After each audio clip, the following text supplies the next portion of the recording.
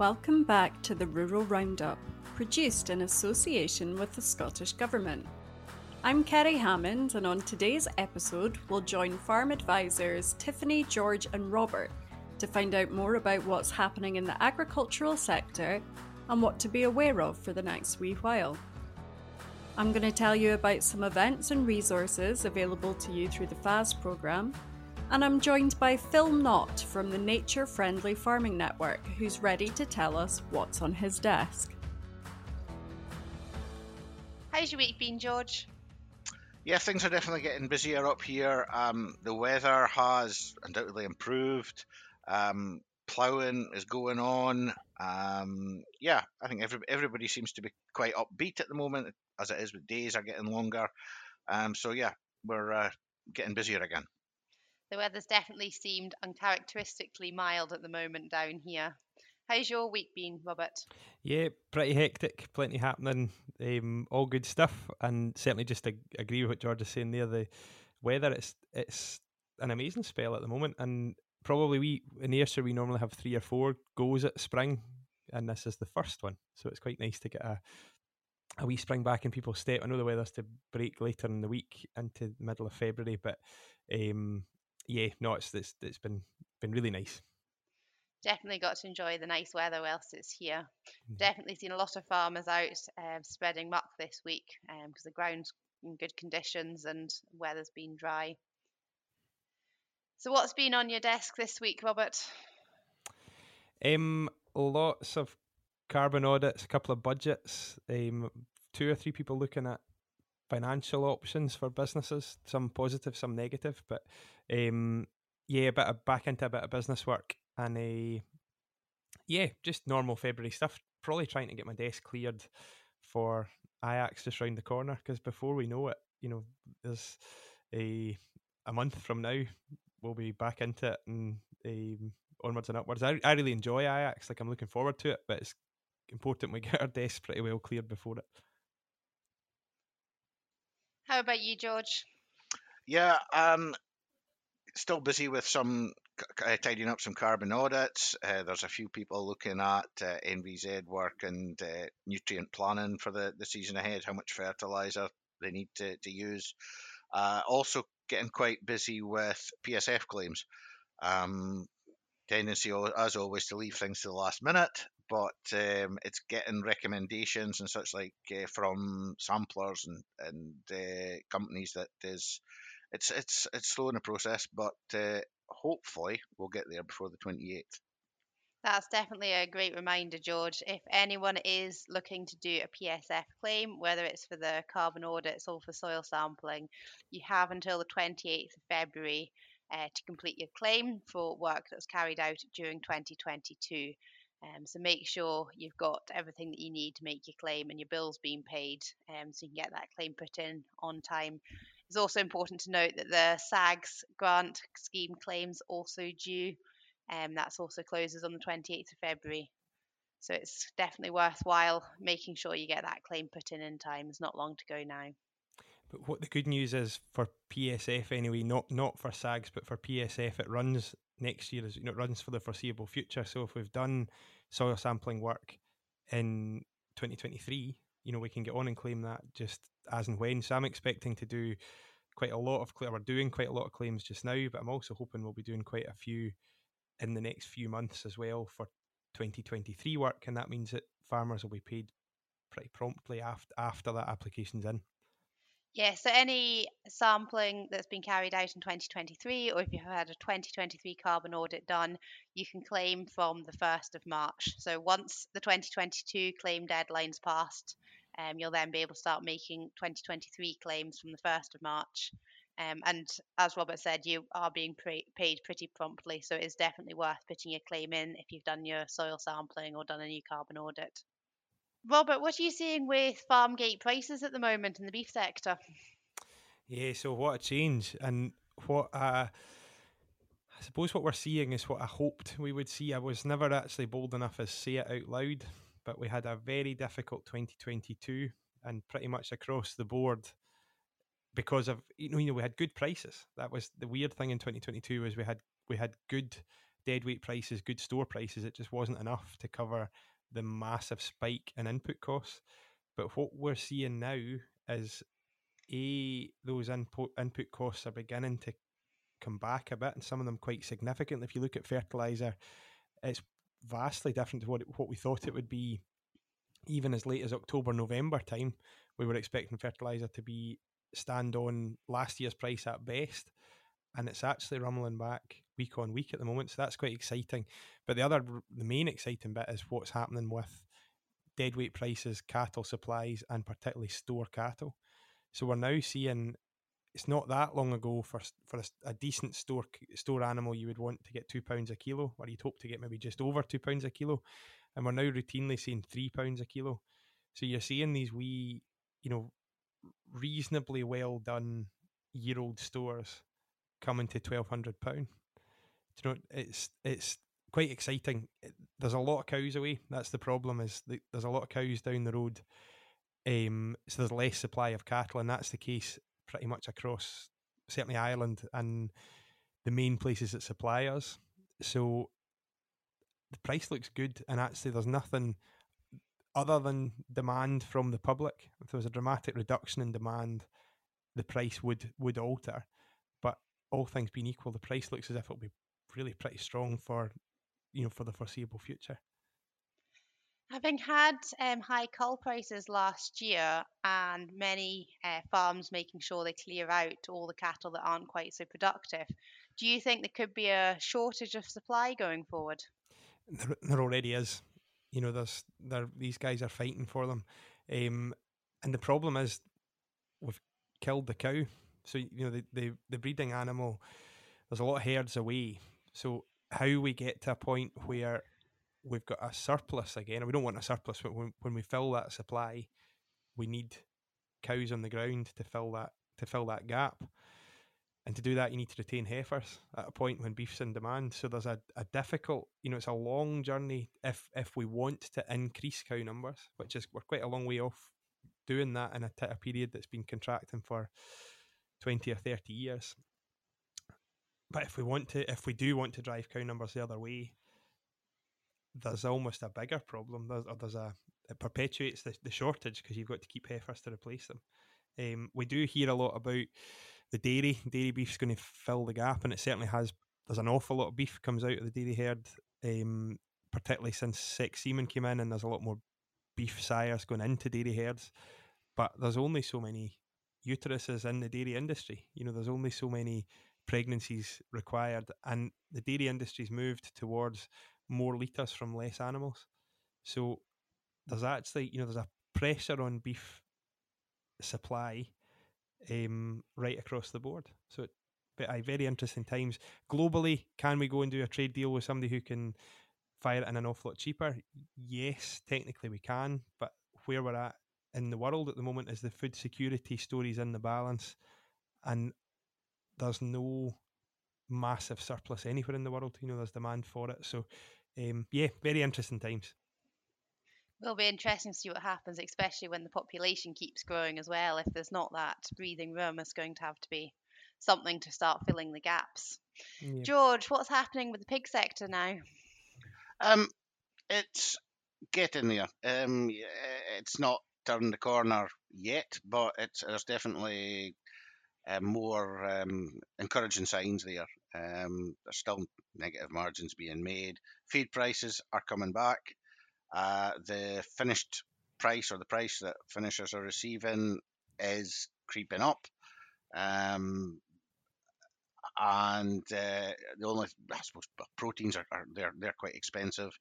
I think it's important also to remember that the pig sector in the UK has contracted by about 15% in the past 2 years, and while demand and supply has influenced the price to a certain degree, it's still very, very easy for pig meat to come in from abroad and fill the gaps, and that it's very, very easy, and that's something I think maybe could apply to other sectors as well if push comes to the shove. The end of the day, there's a price that consumers will pay, or the retailers will want, and that, if they can get supplies from elsewhere, that's a scary thing. The other side of it as well is when an industry contracts, it needs infrastructure in place. There needs to be enough producers there to keep that sector, whether it's processors, marketing groups, and that they need to be able to survive to support the sector. It needs a critical mass, and that applies not just to pigs, the beef as well, because it needs processors chasing cattle, chasing pigs, what have you, to keep that price up. Yeah, George, the infrastructure thing's the same in the sheep sector. We're now in a position where the vast majority of Scotch lamb actually goes to down south, goes to Wales to get slaughtered. So there's we've kind of lost the critical mass in the sheep sector, and there's certainly the risk that happens in pigs and also in beef as well. We're well supplied with beef abattoirs at the moment, but if we've contracted the industry, is there room for them all? I do hope there is, and I'm sure there is, but we certainly need to be sensible from a business perspective and also a government policy perspective as well, to make sure we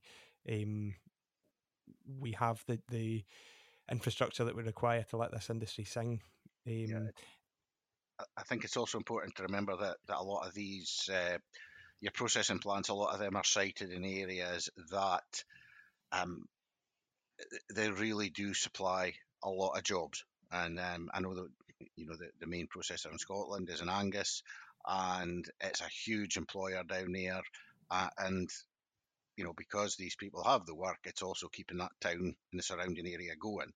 And that's the same in a lot of other circumstances, a lot of other processing plants. They're in areas that need supported, and they need an industry.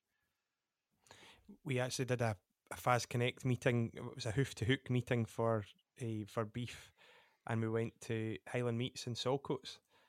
And if ever you want to see the role that farmers have to play in the wider economy, you want to go to a boning hall of an abattoir, because there is a sea of people who are reliant on that primary product going in that door. Yep.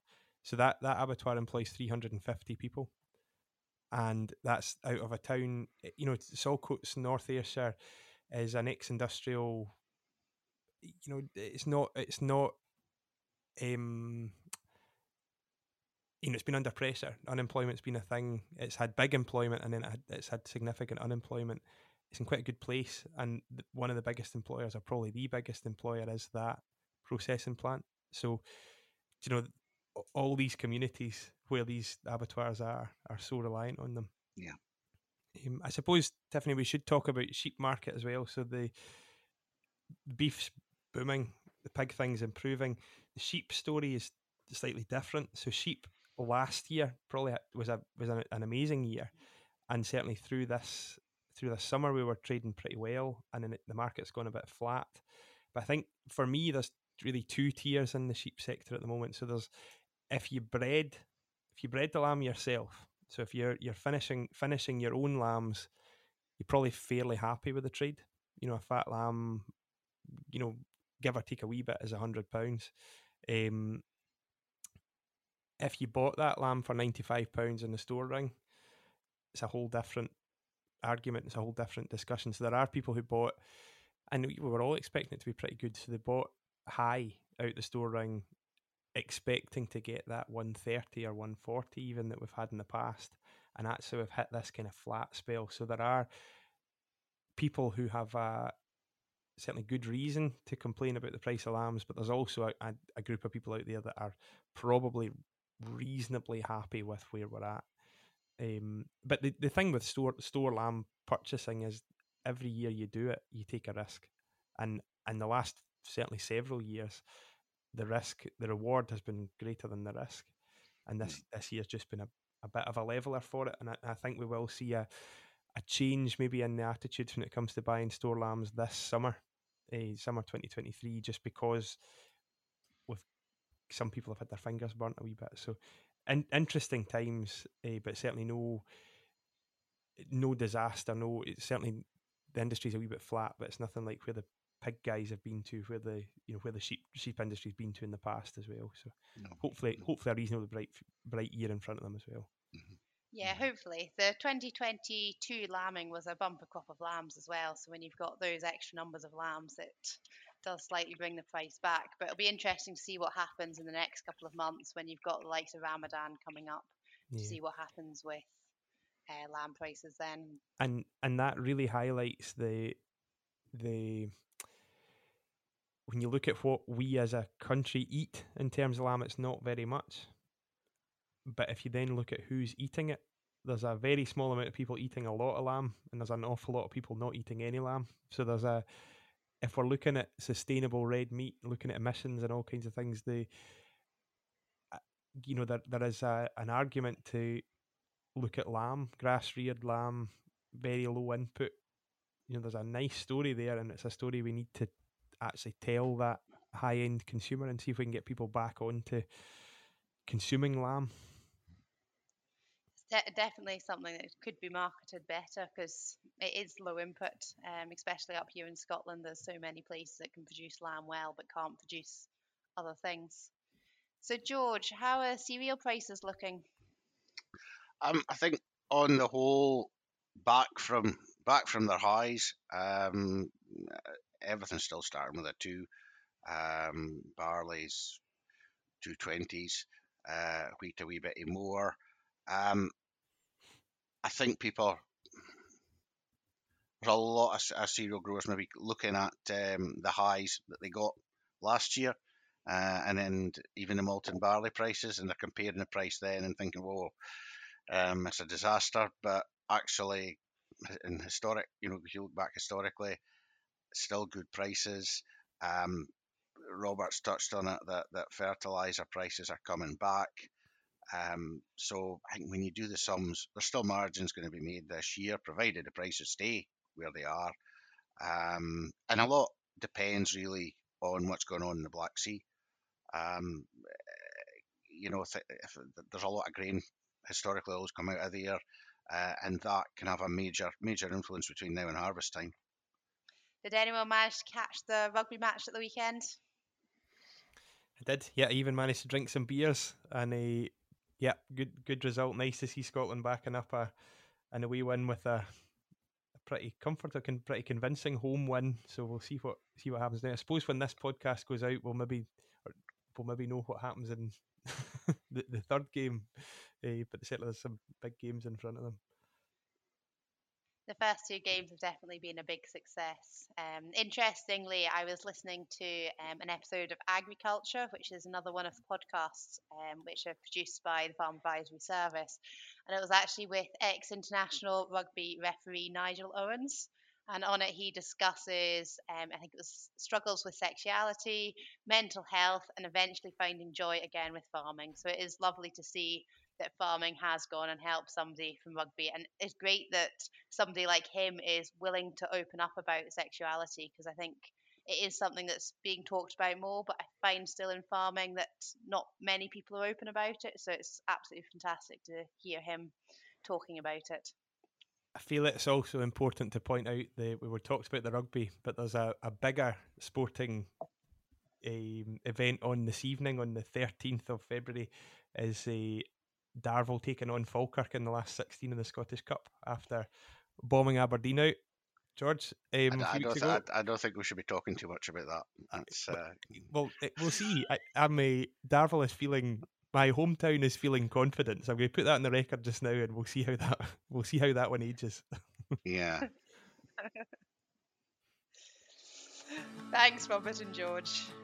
Cheers, Stephanie. Yeah. Thanks, Stephanie. We have a great in-person event for women in agriculture in Orkney on February the 23rd at 10 a.m. Join us at The Nuke in the Albert Hotel to hear from Seamus Murphy, an environmental consultant at SAC Consulting. Seamus will be walking the group through the carbon audit process and mocking up a carbon audit to show you what you can do with your own results. So if you're considering having a carbon audit done, or have one but aren't sure about what the results mean for you, Come along and ask all of your questions in a friendly bunch of like-minded women. On February the 28th, the Soil Association is hosting a meeting starting at 10 a.m. at Balbirnie Farms in Fife. The meeting is all about reducing your inputs by using a whole farm integrated approach. Practices such as reducing tillage, diversifying rotations, and the use of cover crops have boosted Balbirnie Farms' biodiversity, their efficiency, and their overall resilience. A highly topical webinar is being held on the 28th of February at 7:30 p.m. During the webinar, How to Reduce Your Farm Energy Bills, we'll hear from Rod McGovern of Farm Energy Consulting, who's going to let us know what changes we can make to spend less on power. We'll be specifically looking at the use of energy within rural housing and the potential for renewable energy to be a part of the solution. This webinar is available to anyone with an interest in saving money on their energy bills. If you're interested in any of these events, please find links in the show notes to book your spots now. Today I'm joined by Phil Knott, the Scotland Chair of Nature Friendly Farming Network, who's here to tell me what's on his desk. Hello everyone, I'm Phil Knott and I'm a crofter on the Isle of Skye. Like many crofters, I wear many hats and do many different jobs. Some of the ones I'm working hardest on at the moment are as the Vice Chair of the Nature Friendly Farming Network in Scotland. That's a very busy and enjoyable role. And I also head up and facilitate a Knowledge Transfer Innovation Fund project, which is also working with crofters and farmers on Islay, Jura and Colonsay. So most definitely a Western distribution in my work at the moment, and working a lot with nature, biodiversity, farming, crofters, most definitely an enjoyable role for me. So I grew up in urban environments, most definitely central Bristol, and I studied in Plymouth as well. So most definitely an urban upbringing. But I was always drawn to the rural sector and the outdoors. I didn't come to Scotland until 2004, but pretty much since setting foot in Scotland, I knew this was the place I had to be. I started off in Orkney, Shetland, and the Western Isles, really far-flung islands as it was, completely alien to me from what I grew up in, but something I just felt akin with. It was a fantastic environment, a living landscape, wonderful, warm, friendly people, so much biodiversity, and it felt a lot more in keeping with the land than what I'd grown up with. And every minute I've had an opportunity to live and work in Scotland, I've done that by choice, and I absolutely love it up here. So we have a 3-hectare croft in Drumfern, which is a lovely small township on South Skye, so on the Slate Peninsula. We're a little bit different with our croft. So before we moved in, it had been planted up with native woodland and surrounded by a deer fence. So when we moved in 7 years ago or so, we moved into a young woodland, very busy for biodiversity as it was. We had some various rules and restrictions that we couldn't graze it for a few years, and that gave us an opportunity to look at the land a little bit different. Most of the other crofts around us are sheep and cattle, and ours was different in that sense. We thought, well, we can try something a bit different here. Can we grow food, which is our main aim with that? Can we have biodiversity, and can we kind of support ourselves in other ways? And we're showing so far on a slow approach that yes, that is the case. So we've put a lot of fruit trees in, a lot of hedging, and we're managing it with biodiversity and food and kind of other products, wood fuel and charcoal and wood chip and things in mind. So being a more productive site, and it seems to work quite nicely. And at first, when we moved in, we were because we were doing some things a little bit differently. We were a little bit scared to say we're doing this differently, and we had restrictions on the trees at that time, so we had to, and we didn't plant the trees. But now over the years, most definitely folk are coming to us and asking, maybe could that work there? The trees shelter, would they help my stock? Can you grow apple trees on Skye? Didn't know you could do that. It's like, yeah, you can absolutely grow apple trees on Skye, and blueberries and all range of other stuff. We've got polytunnel. And so little by little, we've built up a bit of local reputation for what we do and respect for what we do, which is fantastic. And now through the Farm Advisory Service mentoring scheme, a lot of people are able to kind of tap into that. I've been able to come and visit other people and provide that. I don't want to tell people what to do, but if they want to know how we've done it and how it works, then great. And that's been the enjoyable part of it recently. We can kind of be proud in our actions in what we've achieved on the croft. And that's about 50 apple trees now that we've got, a great range of fruit trees. And I want to learn to graft fruit trees and do a lot more myself. And I believe they've got great potential here for things. And then who knows where that'll lead? Maybe a sky cider down the line. Who knows? For me, Scotland and the rural sector offered so much to me on every level. I like being outdoors. I like kind of the spirit of adventure. I certainly don't mind the weather, and I'm really fascinated by land management and biodiversity and food production all linking in. And I've found certainly in some places in Scotland we're a little bit out of kilter with that, but I believe certainly with crofting we've got a nice little niche here where we really can tie it all together: the social side, the cultural side, the historical side, food production and biodiversity and carbon. I believe it all can tie together into the future. And being based on the west here, right in the heart of crofting counties, it speaks so much to me because it's the story of the people as well, and the biodiversity that comes along with that. And that's the story that really draws me into this region and this line of work. So the Nature Friendly Farming Network is a relatively new organisation, and as its name describes, it is a network of farmers, and we're set up and led. I'm on the UK board, with that being the vice chair in Scotland. We've got a steering group in each of the 4 UK countries, and now we've got staff. So the first few years it was just voluntary based, and just a network for folk to kind of socialise and share good ideas and practice. And now we have sustainable farming leads in our countries. We've got parliamentary officers, and we can help our members get direct lines into policymakers and make a real difference. We're not a conservation organisation in traditional sense. We are farmers, and we are productive farmers with that, just using nature-friendly agroecological models to bring a better business model around and demonstrate that it is actually possible. And that's great for us, is that there's no hidden agenda with us. We're wanting to just try and highlight that this is possible. It needs greater support, absolutely, but it's a model we think that will apply from the big arable areas of the eastern England and eastern Scotland right across to small crofts and the Western Isles and Orkney. I think it's a nice little niche that ties in with that. And for me, that's again, it's the people and the farmers that bring that along from the very start. So for membership, as it is at Nature Friendly Farming Network, we've got 2 grades of membership. We've got farmer and crofter members. It's all free to join, so you can just go onto our website and find that. And there's also a supporter membership as well for the general public as well, because lots of people are interested, particularly in the food side of things and the food story. Obviously, we all eat, but tying in food with a greater story certainly works well for a lot of folk. We're expanding our resources as it comes, and we produce quite a lot of documents each year. So more general documents, but also kind of management guides as well as what we're going to be building on. And future going forward, we would like to be having officers on the ground to be able to offer bespoke advice. Obviously, we're getting a direction of travel now from the Scottish Government as to what agriculture is going to look like.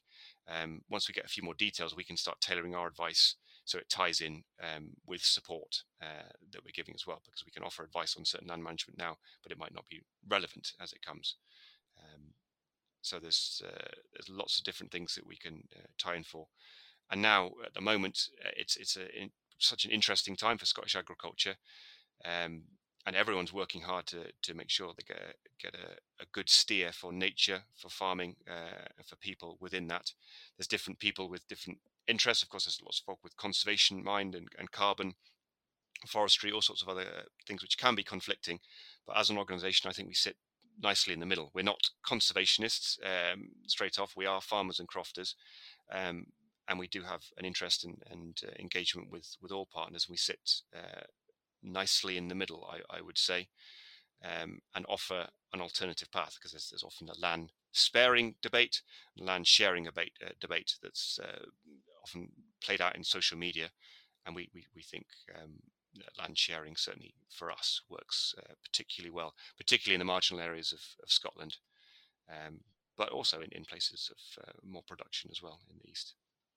The enjoyment side of this thing for me is absolutely being on the ground, boots on the ground, whether it's in mud, whether it's in rain, don't care. But seeing people on their crofts talking about their animal, their land, their animals, their land management, that for me is brilliant. And if you can bring other people together, maybe with slightly different ideas, people who are more experienced, people who are less experienced, people who are just starting out, people who are thinking of starting out, I think that is fantastic, and you get some energy in the room. And it's a time of change now, and that's important for folk. Obviously, agriculture has been fairly settled for a while, but there is a time of change. There is an opportunity for innovation, but we must still respect tradition within that. And I think it's a good time for chatting in a nice, friendly way. And the project I'm working on at the moment down on Isla Duran Colonsay, a lot of that is just bringing farmers and crofters together, having some tea, having some sandwiches, having a look around crofts and farms, and looking at land management. Does it tie in well with the support mechanisms? Does it tie in with ecological principles? Does it tie in with agri-environment schemes, and the benefits and drawbacks of that, and where we can do better? And that's a great way of doing it. Lots of the other events and gatherings you can have often have got quite strict agendas, and you're going to a workshop to learn a certain thing. We tend to keep ours a bit more open and allow for a bit more chat and discussion with that, and allow it to be more free. And that social side of things is something that we lacked. I would think, certainly with COVID as well. A lot of things were moved online. We've lost a lot of events, and now is a time to mix in the social and the learning, I think, and those opportunities are great. And there's no shortage of folk willing to come forward and volunteer their crofts and farms. It takes bravery to open up your farm gate and to allow other people on, whether it's your neighbours, whether it's people you've never met before. It does take bravery, but there's so much energy at those events and so much positivity. I see. Yes, there's challenges, but I see positivity. So for the Nature Friendly Farming Network at the moment, we're involved in many projects going forward. I would certainly say reach out to us and reach out to our partners as well. So that includes wonderful people at Scottish Crofting Federation, Soil Association Scotland, Pasture for Life, Land Workers Alliance, Propagate, and others. And we're all working on different projects to get knowledge transfer delivered in different ways. And a lot of that is on farm and on croft events, whether it's online webinars. We did a very successful high nature value farming webinar just a few weeks ago, and that got a lot of positive engagement. There still is a place for the online, absolutely, but we want to try and do face-to-face with that.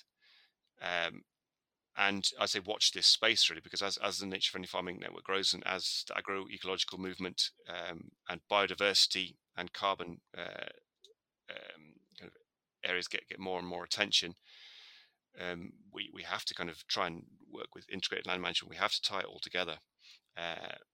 And national parks are approaching us, local councils are approaching us, other regions, sectors and land management groups are wanting to involve farmers on the ground. There's so much opportunity going forward. Obviously, it does need a little bit of support, but I think tying it all together, it's going to be some exciting projects going forward. And I just wish I had 4 or 5 me's to kind of get the jobs done just on my desk at the moment. There's so much that I want to be involved with, and so many I want to start as well. I think it's a growth sector, and I think it's something that, from an employment point of view for youngsters, I think working in agroecological, biodiversity, integrating trees and things like these are all things that are growth sectors across Scotland. So I think there is opportunities. I know that there's other sectors might not be doing so well on that, but I think land management is something for youngsters to, I would say there is opportunities now. I do occasionally leave the croft, but it's not very common these days. But from my travels across Scotland, through my work and through my spare time, I love islands and island bagging in particular. And I've been to, I really should keep a tally of this. I should keep a spreadsheet, but I've been to scores and scores and scores of islands across Scotland. And I think I've covered almost every rock in Orkney, Shetland, Western Isles. working on some of the inner ones. For some reason, I've loved islands. I've worked on islands before, and I've had plenty of time just on islands. So when I was warden of Hander Island as a nature conservation ranger, plenty of opportunity where it's just me on the island for that as well. Me and however many thousand puffins and skewers and guillemots. So I absolutely love that island experience until to this day. And Skye's an island, I know, but crikey, the co-op is just 15 minutes from now, so it doesn't really count. But I can see other islands out the window that draw me out in the canoe and little boats and having it. Thanks for listening to this episode of the Rural Roundup. Throughout February and March, we're continuing to release bonus episodes, each telling a short story of a successful diversified farm business in Scotland. The most recent episode was released last week and features Laura Beck from the Paw Park. Subscribe to this channel to make sure you get notified of these bonus episodes, and we'll see you back here on the 8th of March for our usual fortnightly roundup.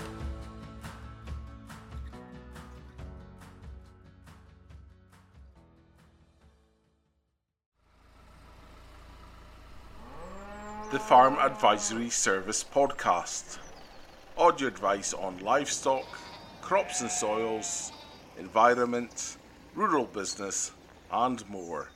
Brought to you in association with the Scottish Government.